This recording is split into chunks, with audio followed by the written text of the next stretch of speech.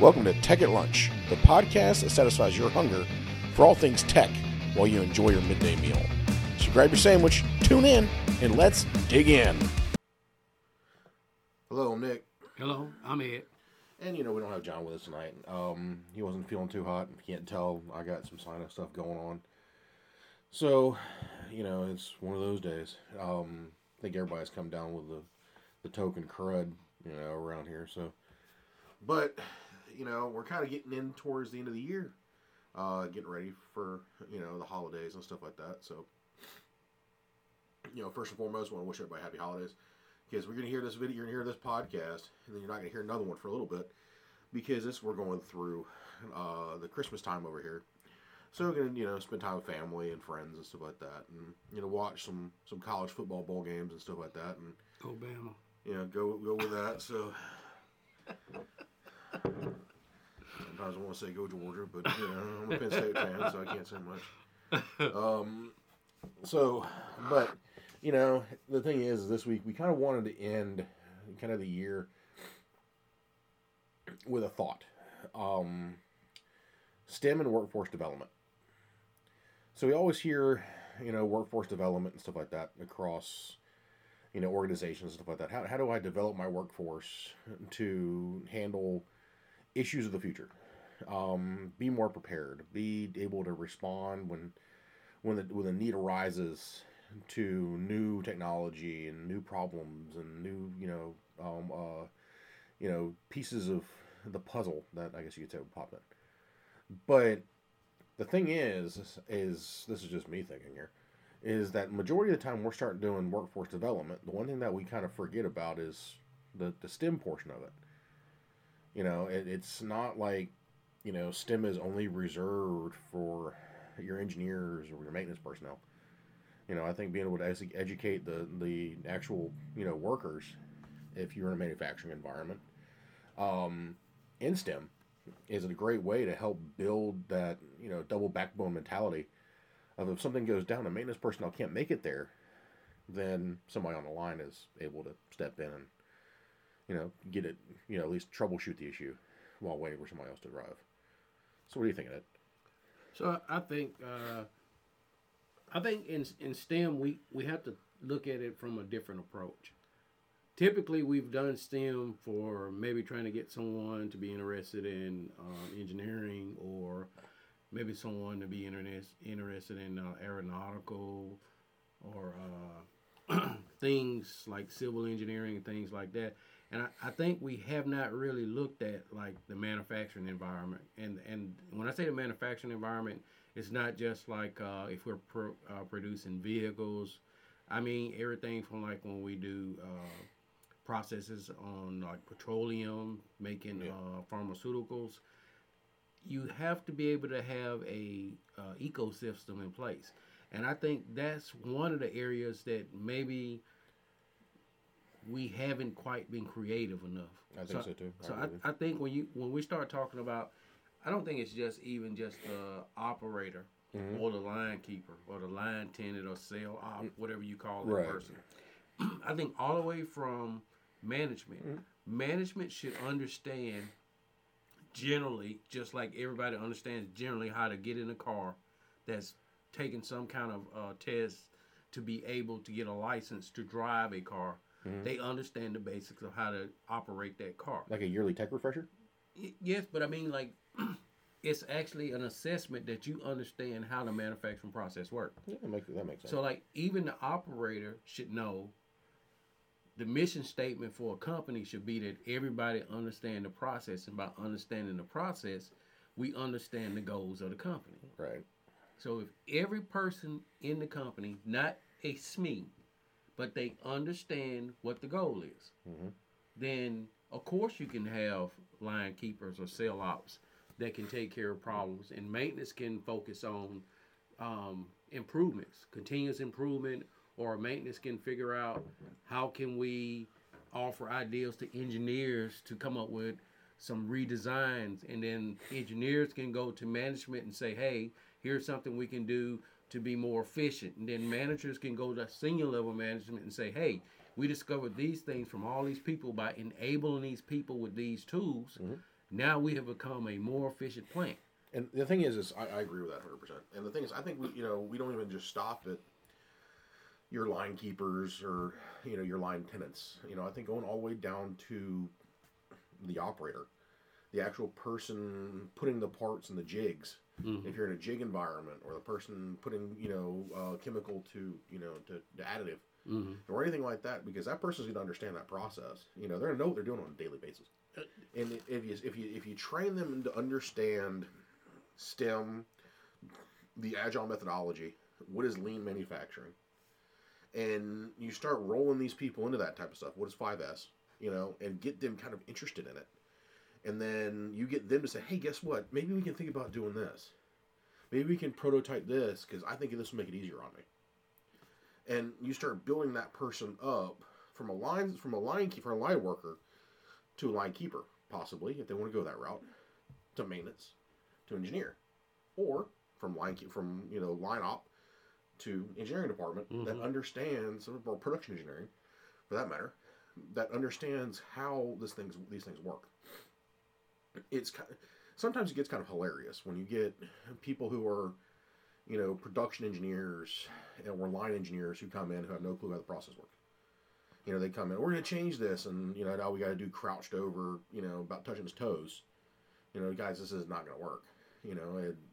But on occasion you get the line op guy that go, or your operator that goes, hey, guess what? Maybe we should try this. It'll work a little better. Okay, cool. Let's build the platform up. To assist. Right.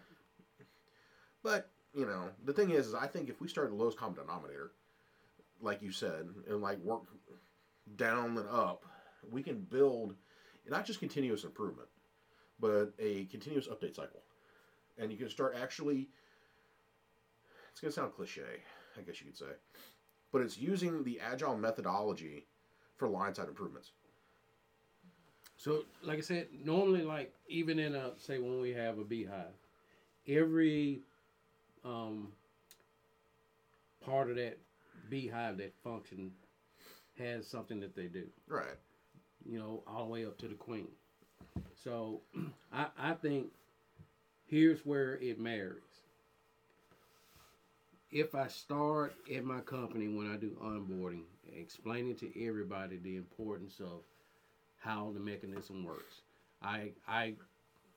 The onboarding is not to get a person to put something in a jig to produce a part. Right. My initial approach is the person understands what is supposed to happen in that process, how to identify when that process breaks down, and how to be able to give information to an analyst that can use the information in a agile platform, right, that can use. So agile is a high level affair, right, but we need low level things to feed back. We need tentacles. So the tentacles are the line keepers, the operators, the maintenance technicians, the engineers that's on the shop floor, whether they're production side or maintenance side, right, and the managers. All of those tentacles have to feed back to the source that's doing the agile method, because they are going to have a documentation. They are trained in that. Right. Now, each person needs to understand agile, mm-hmm, but we should have one group that is controlling agile. And then from that cycle works the way it's supposed to. And the next time I build a plant, or if I need to show these improvements to my other plants, now we have a system that we can say, hey, we are improving because we have documented this, mm-hmm, improvement. Right. And the thing is, with that, you can also show employee growth. You can show workforce development. How many of these guys have been involved in projects, mm-hmm, that have grown bigger and better. The big thing is, I think that, like you said, go back to the onboarding process is kind of push continuous curiosity. Because I think if you're continuously curious about why this process works this way, you always want to figure out a way, how do I improve it? How do I make myself faster? How do I make this process faster? How do I make it more efficient? How do I make it have higher quality? Breeding continuous curiosity leads to continuous development. Because the thing is like you have to have the ideas, and those ideas are going to turn into a spit bucket where it's like, okay, cool, I got this idea, and you take that, look at it, and you push those forward for continuous development, and you kind of see how that goes, and you wrap it back around. Eventually it comes back. You have a prototype line that you set it all up on. And you see what works, and what doesn't work. But I think the continuous curiosity, and that's something that I think you may hear that more coming out of us now. Because it's something that STEM is. It's continuous curiosity that you always want to learn. And I think using that to hit all the wickets is another way of saying, hey, guess what? We want you to keep learning your job, your process, your procedures, but we want your help. Mm. And here's the thing. This is from my experience for working in automotive for nearly 20 years. And actually working in industrial control systems for nearly 30 years. What I've noticed is the focus is always on the eggs. Yeah. We always focus on producing a certain amount of eggs, but nobody care about how many of those eggs get cracked. So if I produce 100 dozen eggs and I crack 10 dozen of those eggs, that's a loss. Right. And the reason it's a loss because we're more concerned with a person putting a part into a fixture than we are with that person being a subject matter analyst. Yep. Industry 4.0 is going to be a game changer, and if people do not wake up and get out of the 90s and the double aughts, you're going to be left behind, because what's happening is if you do not understand these things, what I mean, getting away from subject matter experts to subject matter analysts, what that gives you is I want somebody to tell me what is going on with the data. Yeah. Look at the data and tell me what's happening.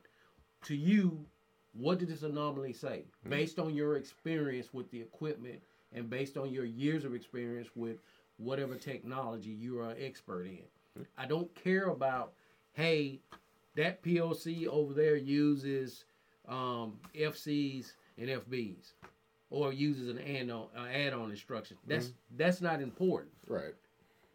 If I look at it as a framework, and I analyze it as a framework, an analyst can give the data to the necessary people that have the expertise to understand what that analyst is deciphering for them. Right. Now we can move those things out of the process. And not only do we get rid of it on the floor today, it is eliminated tomorrow. Right. And the thing is, I think with, Industry 4.0 coming, Industry 4.0 is, you're going to see an advent and STEM-based manufacturing. Because it's going to force smart manufacturing. It's going to force IoT. It's going to force your MQTT trains. It's going to force your advanced analytics, your data is the new oil, techniques and stuff like that you're working with. It's going to force, edge computing. It's going to force AI to come into the process a little bit more now. Is it something that everybody's going to go to? Probably not. Some companies just can't afford it. However, some of the bigger companies are going to adapt. If you really want to go read the article, it's in, I think I've posted it once before on one of our Industry 4.0 podcasts we did.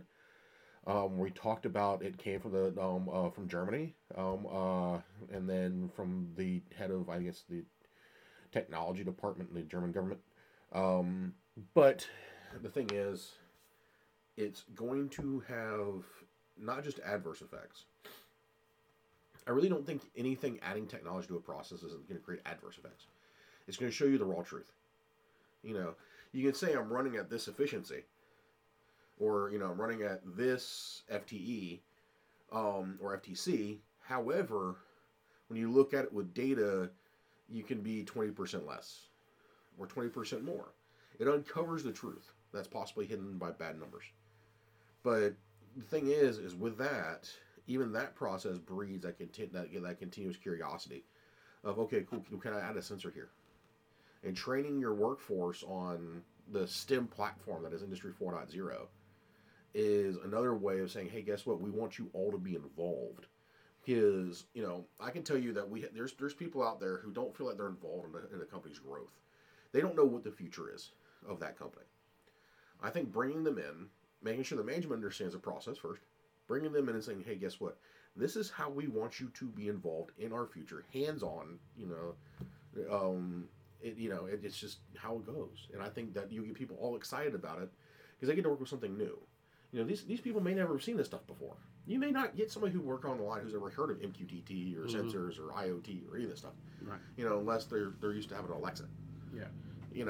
But the thing is you get them involved, you get them excited. Guess what? You just bred a new engineer.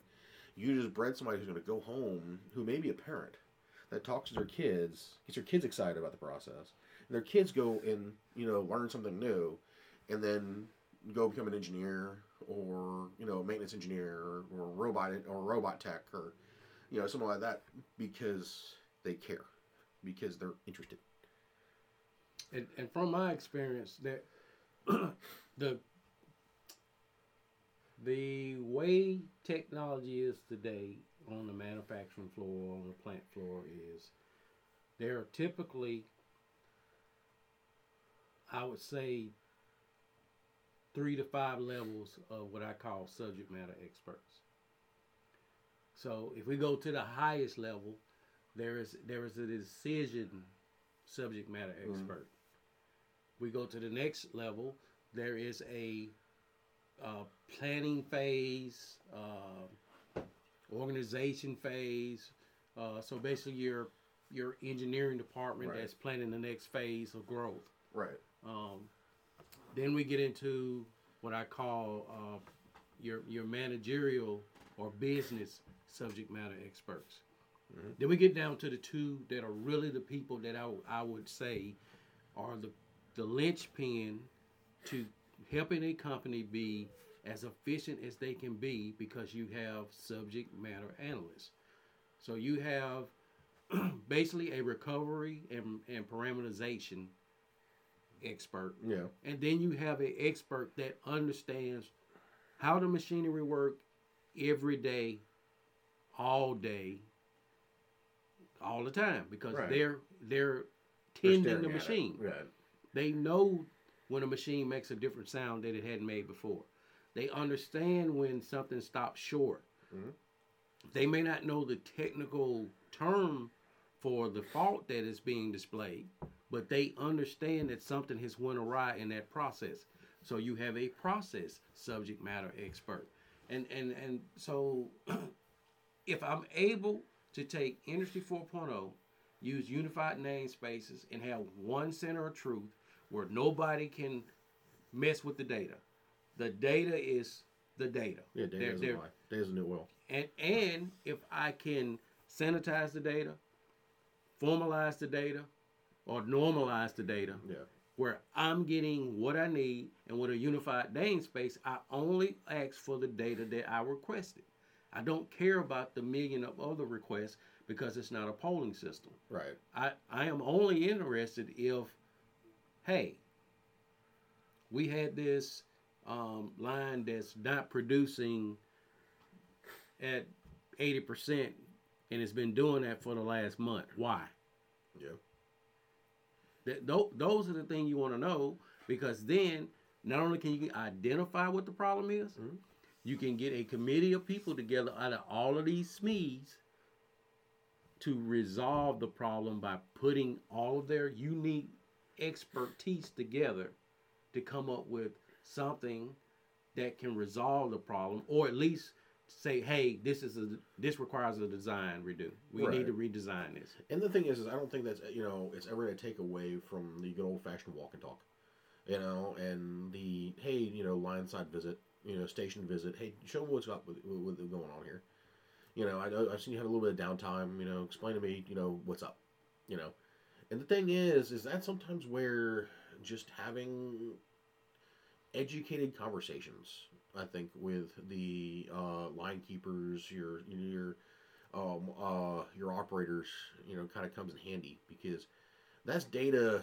You're extracting data, and I really am a proponent of mm-hmm. going through and having these conversations with people.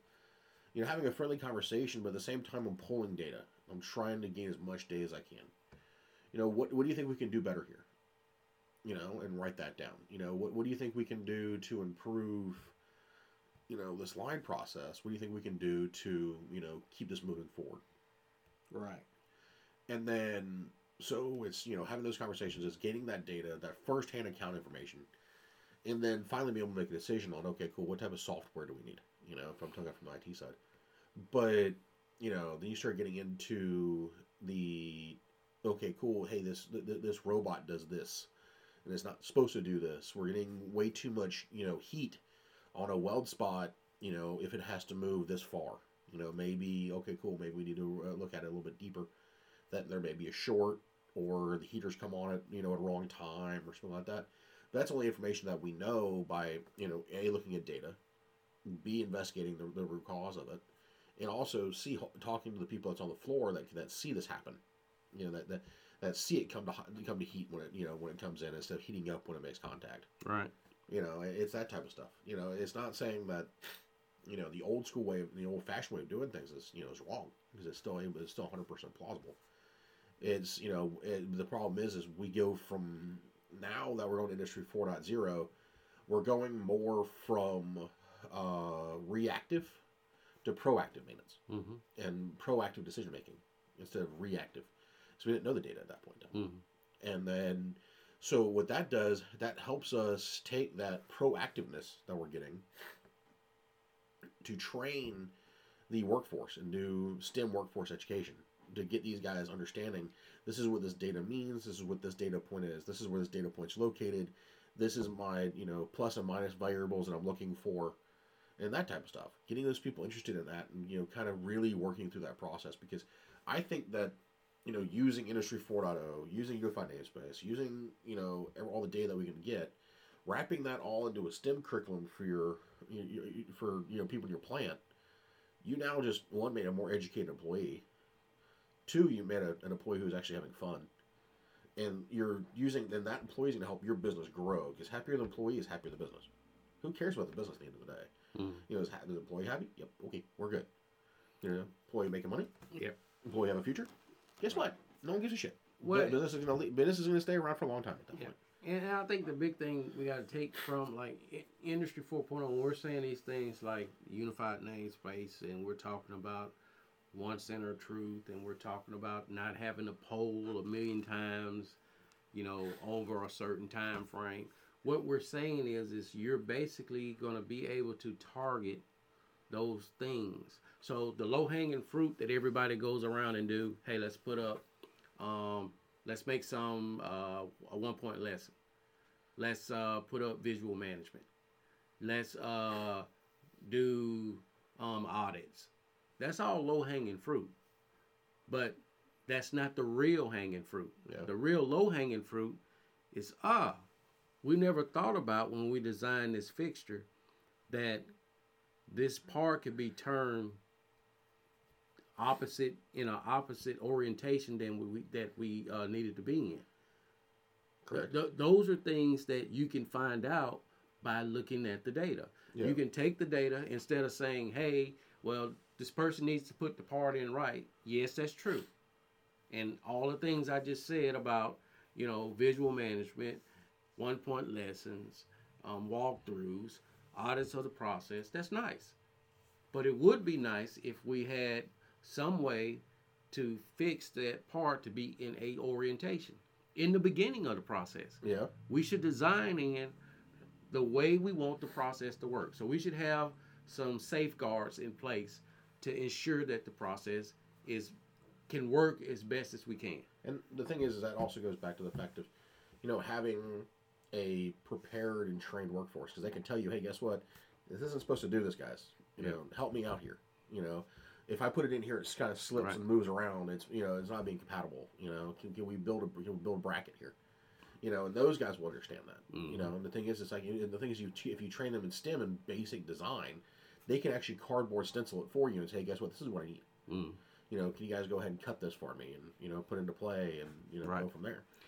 And you should be able to take your mistakes that you made from prior plans and feed that data forward through your blockchain.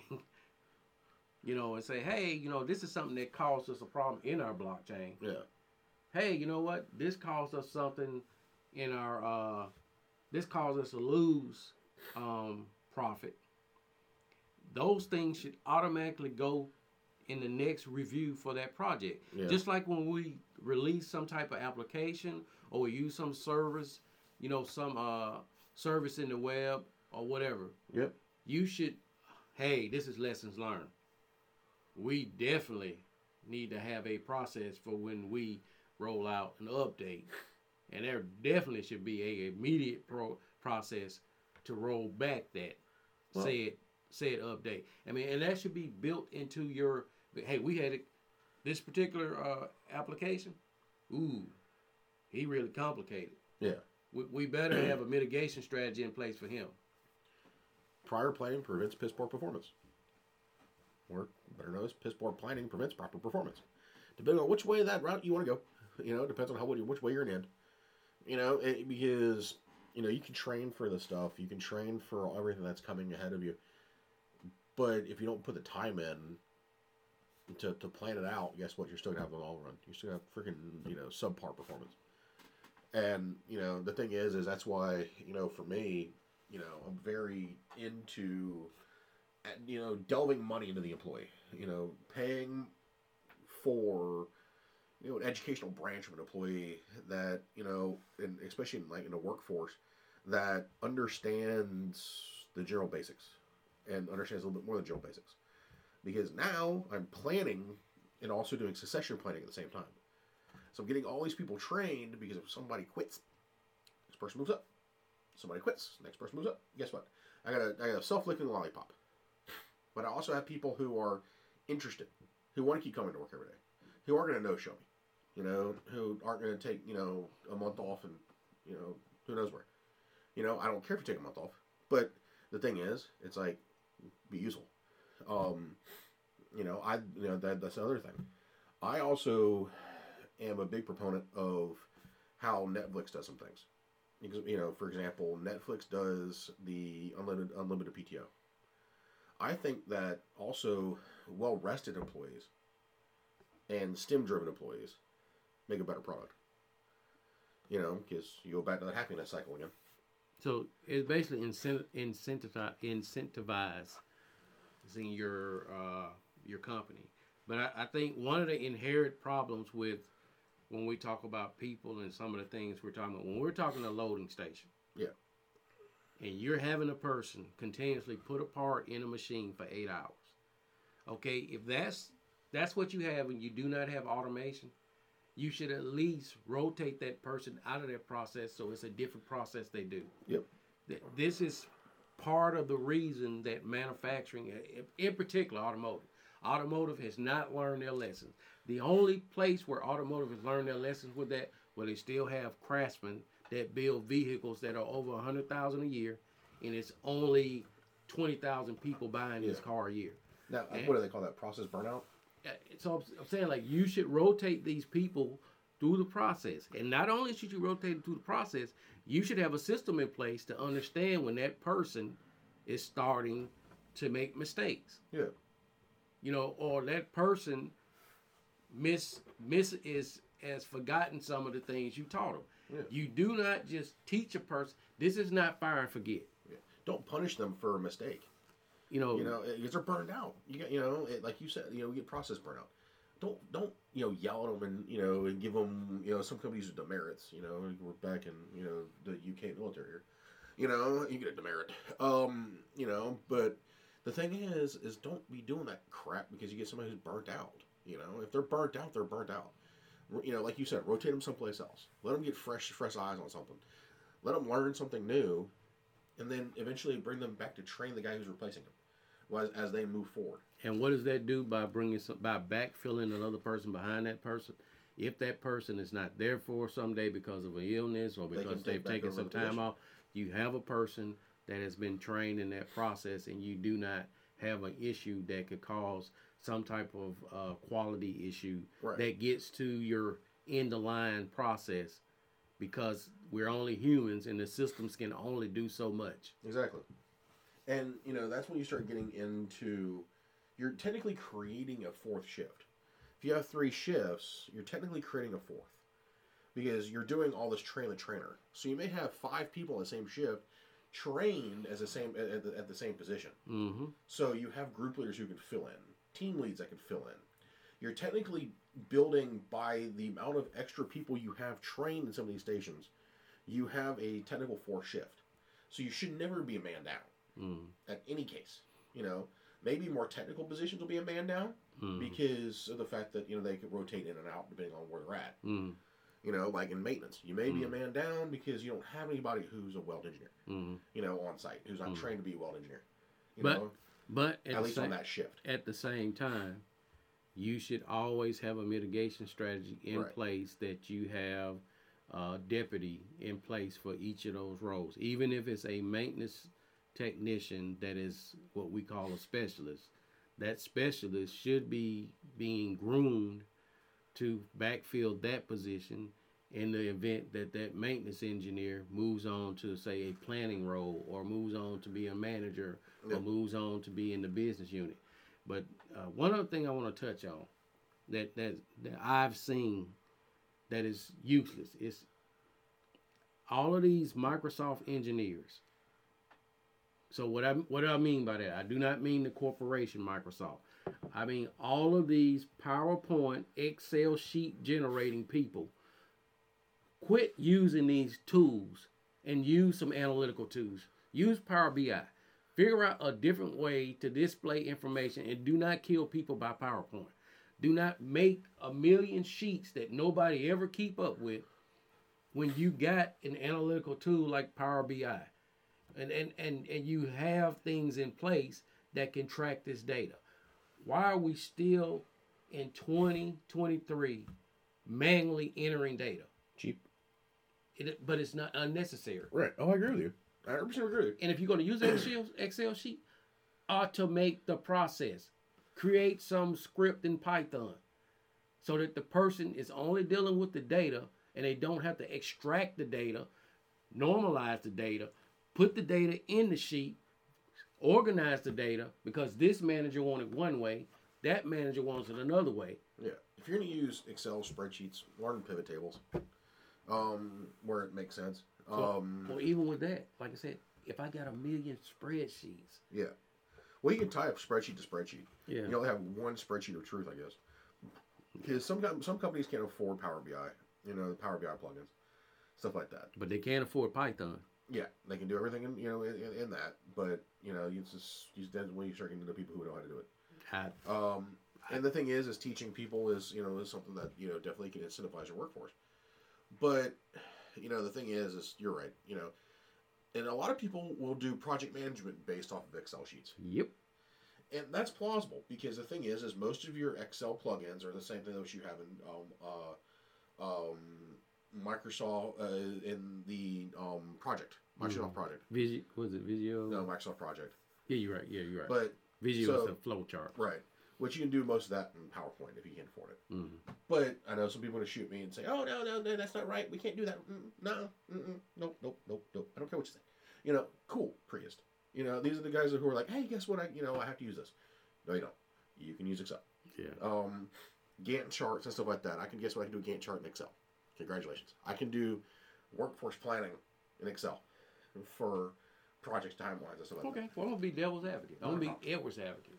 Use all the Excel sheets you want. For God's sake, create a dashboard. Yeah. For God's sakes, create a dashboard. And it can all be done in Excel for free. Yeah. You can also do Access. I'm just saying, a dashboard Yeah. updates itself. I ain't got to worry about it. You just take the data that's in the sheet, automatically update the dashboard. Everybody agrees on the format for the dashboard. The dashboard is what we're going to use. We're not going to be dragging up some Excel sheet, opening up this pivot table, doing, all. To me, that's unnecessary. That is what we did in the 80s. If you're still doing that, that's not even Industry 4.0. That is piss poor production. Even if you can't afford, make the thing a dashboard. Learn people. Yeah. Management. Learn other skills other than tasking somebody else to do something for you. Yeah. And the thing is when we're really talking about workforce development and stuff like that, you really start getting into how can I train my guys to do this for me? Yeah. Or not for me, but for themselves. Do their own development. If they're in IT, let them learn how to do their own, development. If they're in, maintenance, how do they do their own development for the projects they have to work on? Line side, you might not need that as much, but the basic understanding of mechanical engineering is kind of helpful. But so the thing is you can utilize a lot of different incentives. It's like always, like I say, also invest in courses. They might, and the thing is, invest in ones that aren't just corporate culture. I don't need a bunch of people around here that can recite your corporate ethos. Because it doesn't really help you any. Or the corporate cybersecurity policy. We get it. Flag things that are phishing. We get that. If you've ever been in the military, you understand that you got the guy who walks around in a blue suit and freaking wearing a badge. You're going to play that stupid game of, the cybersecurity walkthrough game. However, utilize Udemy. Utilize stuff like that will give your employees the ability to learn a new task, a new trade, based off of what they did in Udemy. So, like, hey, guess what? I learned how to do this Python programming. Okay, cool. Add that to the promotion points. As far as for raises and stuff like that. And also, but give them the opportunity to, hey, if you don't use it, if you can't use it for work, or if you used it for work, you can also use it for personal growth. And help them grow the knowledge tree. Because the thing is, it's going to come right back to you anyways. They're learning, you're helping them out, they're helping you out. And I'll just touch on what Nick said, from just not to go too far into, like cybersecurity in particular, but that the architect has to understand how to dilute the information or the data down, or whatever you're trying to execute, to the analyst. It's the same thing in corporate. You have to understand how to take your business intelligence and dilute that down to something that your personnel that's on the shop floor can help you realize that dream. Yeah. So when you're at 40,000 feet in the plane, y'all can talk all of the 40,000 foot over the head you want to. But when you're talking to someone that's on the ground, that's supporting you, you better be able to dumb down that enough, or to make that utilitarian enough that that person can understand it, right, to help you realize that, because you're not the one doing the work. You're the architect. And don't stare at them like they got three eyes, when they try to explain to you something. Just because you don't understand what they're doing on the floor. I couldn't tell you how many times I've seen people walk up and, they explain something to somebody, and it's you can visually see crickets. Mm. You can hear it's one of those where this person is zoned out so much, you can hear the eyelids click, like a flash camera, right? Don't be that guy. Right. Ask questions. Don't stare at them like, oh, well, they'll eventually tell me what I need to know. No, ask questions, and be knowledgeable about what they're talking about. It's, don't be a flash camera, right, flash bulb. That's not something we need. Flash in the pan, not required. You can, happily work with these guys and still understand what they're talking about, because guess what? You may be an architect, you may be a manager, you may be all this, hubbub and crap. The guy on the floor knows the job better than you do. So don't think you don't know it. Because you can come down there and guess what? You are now the dumbest person on the floor. Because you have no clue what's going on. I can send an email. Well, congratulate. Can you build a van? Can you build a vehicle? Can you build a bicycle? No? Okay, guess what? Then you don't count. I guess one of the things that I always keep in the back of my mind, if you can't explain it in 5 minutes to a 5-year-old, you don't understand what you're talking about. Right. If you're saying something like using some word that is only used if I'm writing some scholarly paper, you're in the wrong environment. Right. That's for a 4-year university. If you're in a plant, you better understand how to communicate in 5 ways. You better know how to understand how to explain to the person that's doing the process. You better know how to explain to the person that is the auditor of the process. You better understand how to explain to the person that helps maintain the process. You better understand the architect of the process. And you better understand the person that came up with the ideal to create whatever you were creating, to be able to talk to that person. Right. If you cannot talk in 5s, you don't know what you're talking about. That makes sense. And, I 100% agree with that. It's like, understand your audience. Understand who you're talking to. And the thing is make sure, like my dad tells me all the time, is leave them with a smile. Because you're going to get more with sugar than you're going to get with vinegar. I guarantee it. If you need more information later, I'm not going to scream at nobody. Because the thing is, I may be upset with somebody for what they did on the line. But, the thing is, okay, cool, it happens. We're going to be truthful and tell them, hey, shit happens. Get over it. We're okay. We'll do the same thing again tomorrow. Yeah. We'll be fine. But the thing is that person, now they're comfortable, and they're going to tell you when something's going wrong. Right. They're going to be, instead of clamming up and sitting in the corner going, well, I saw that coming 2 years ago. Yeah. I want them to tell me that, hey, guess what, dude, this is getting ready to break. Or they won't listen. Right. Yeah. I'll tell you one thing that I've learned over time with a lot of people.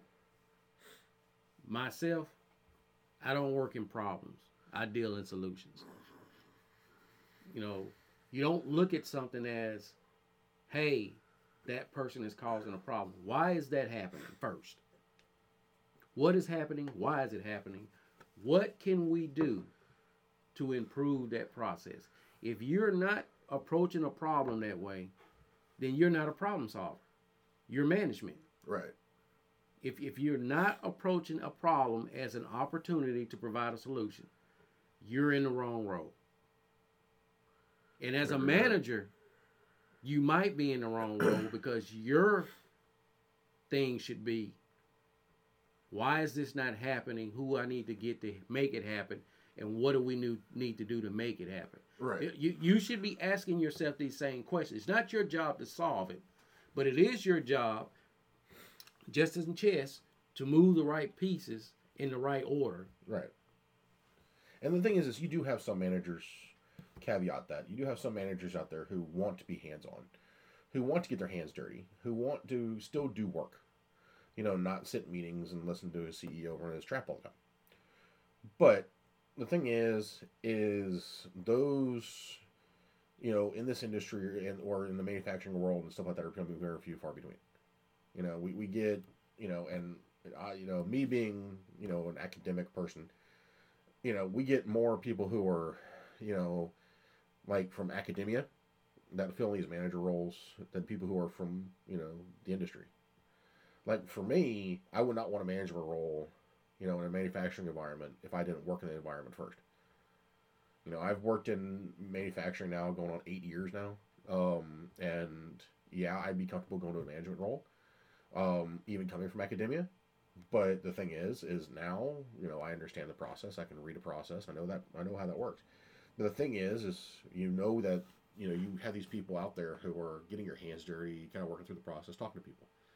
They're not going to be authoritarian. They're going to be your SME managers who, understand the process, who can fix the process, and aren't concerned with going to meetings or writing emails, right, or being disruptive. Because the one thing that you get most of the time, and I think the one thing that we see that hampers any type of, and you can correct me if I'm wrong, but any type of workforce development is when you get these managers walk in here who, demand, but have nothing to come back with it. And the thing is what that does, that stops people from learning. Because they never actually ask the person, what do you think? Like I said, I think the big thing is we're still using the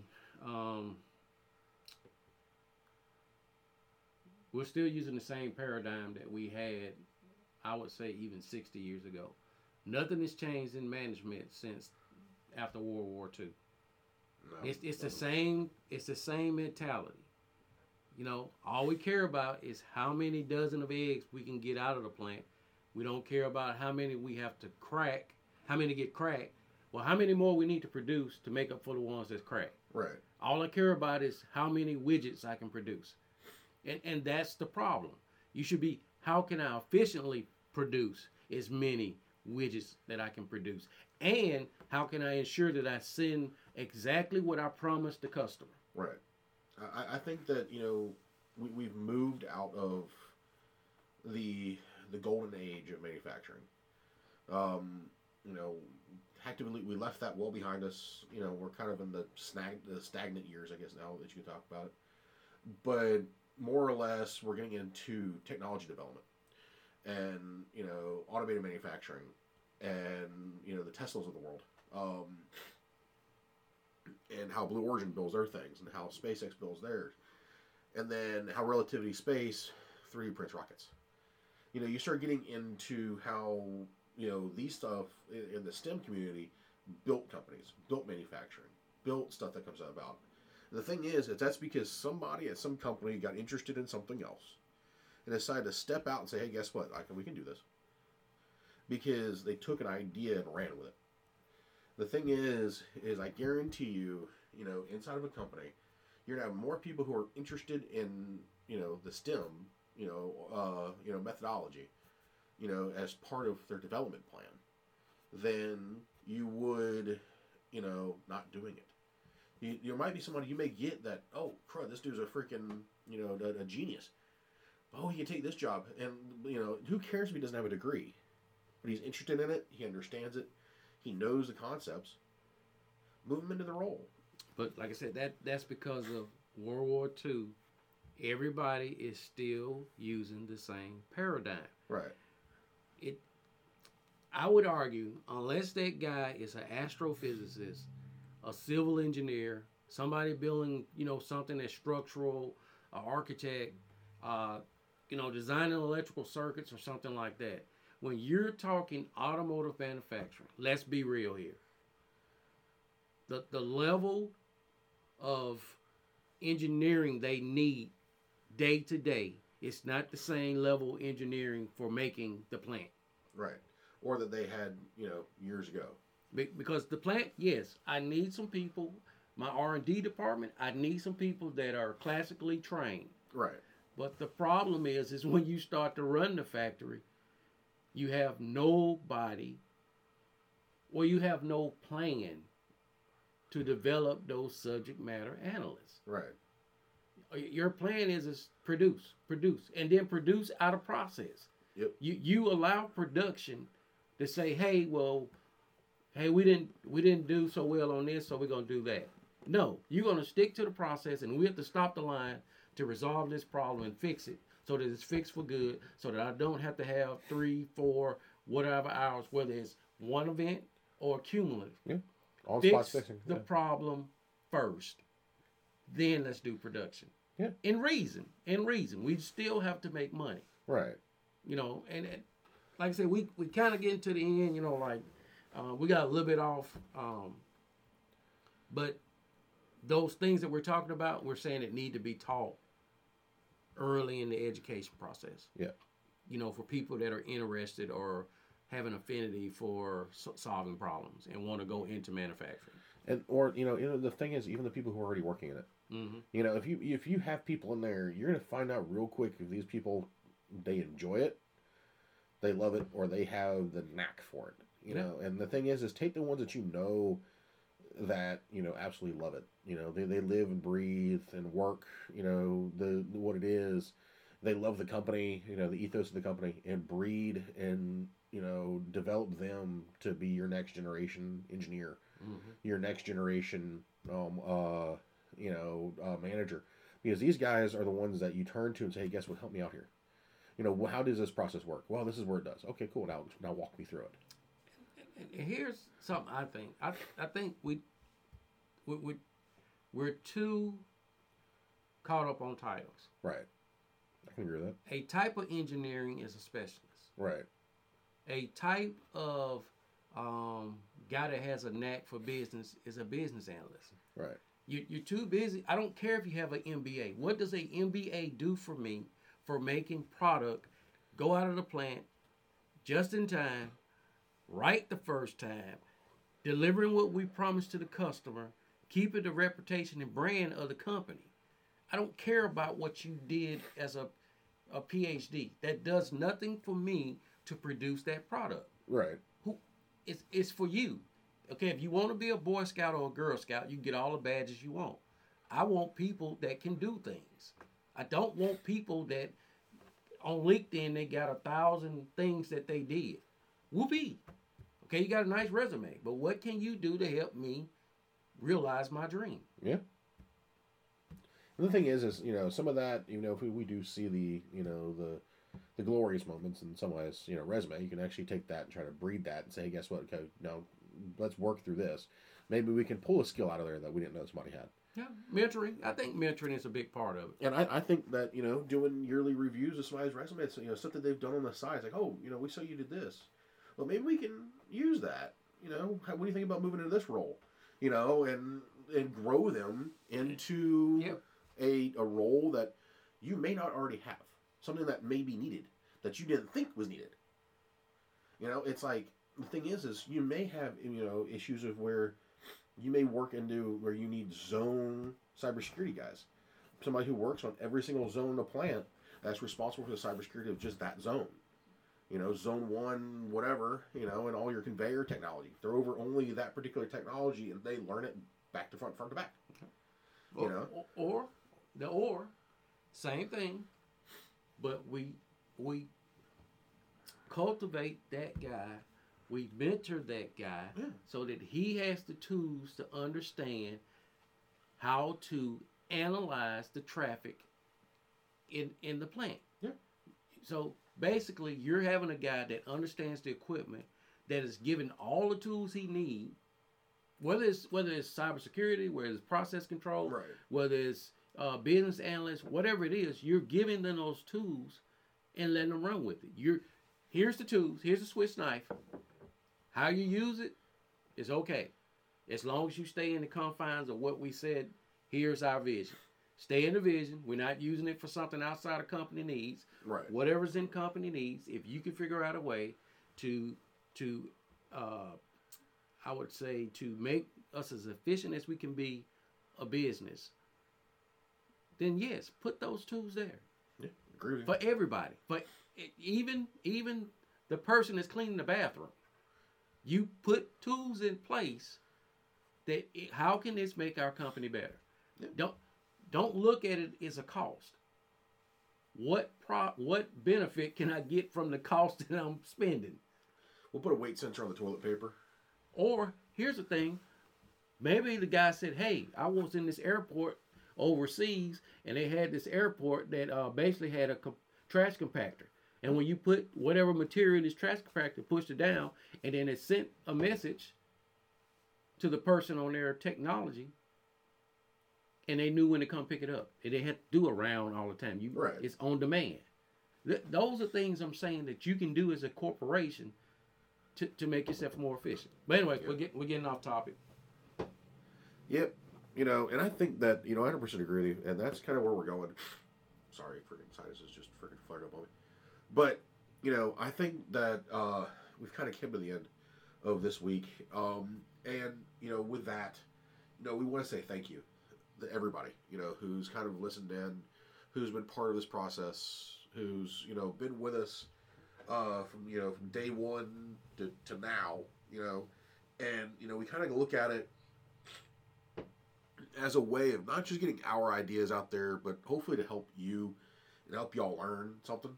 Go take a look at the YouTube channel. Go take a look at the blog. Go take a look at Printed Heritage. Some other stuff we're working on. We're at 2,120 all-time listeners. Not too long ago we were hoping for 2,000. Yeah. Before that we were hoping for 1,000. Guys, we are moving along and we're really getting on this journey. We're going to be doing a lot more. There may be a chance that, we set up a Discord at one point in time to so we can talk to y'all, really have these conversations, really kind of, break out with what we kind of want to do and really get y'all invested in it. Like I said, pay attention to the YouTube channel. We have a lot more stuff coming. You're going to see a lot more data. The thing is, you're going to see a lot more about us. One thing that I am going to do is I'm going to do a series on, you hear Vulcanara Technology Solutions. So I'm going to do a whole series on, what are the company values? Why do we do what we do? Why are we the way we are? Why do we care about the process and care about the people instead of caring about the profits? Profits are nice, but people are better. Right, exactly. But, I want to say thank you. We appreciate you. Continue listening. Hopefully, we'll talk to you next time. Go ahead. And like I said, I'd just like to echo what Nick's saying. Like, we have some ideas for some things. We would like to, I think we're not going to ask anymore. We're going to, at some point next year, do a live stream. Yeah. And we're going to see if we can. Our live stream. Maybe we can get a lot of you guys that's listening to join in. We're going to try to figure out a time that kind of works with everybody. Yeah. Or maybe we'll do a few at a different time. Yeah. We're working out the logistics, but that's something that we're gonna really focus on next year. And we're also gonna see if we can set up a way to maybe do a gallery of prints. Whether it's prints from some of the friends we have, or prints from some of you guys, or prints that we did. Yeah. And maybe we'll do like some kind of small video where we just kind of go through the top prints that we saw for that month. Tag us on X. If you put up on Twitter, tag us on X, Vulcanara Tech. You'll see us on there. Tag us on that, and we'll definitely get back to you. So, all right, guys, y'all have a good one, and we'll see you later. All right, bye. That's all for this episode of Tech at Lunch. Thanks for tuning in and joining us for this tech-filled lunch break. We hope you enjoy the show, and don't forget to subscribe on all channels. And also, you can find us on YouTube under Vulcanara Technology Solutions. And join us for our next episode, which gets published every Wednesday at 8 a.m. All right, y'all. Have a good one. We'll see you later.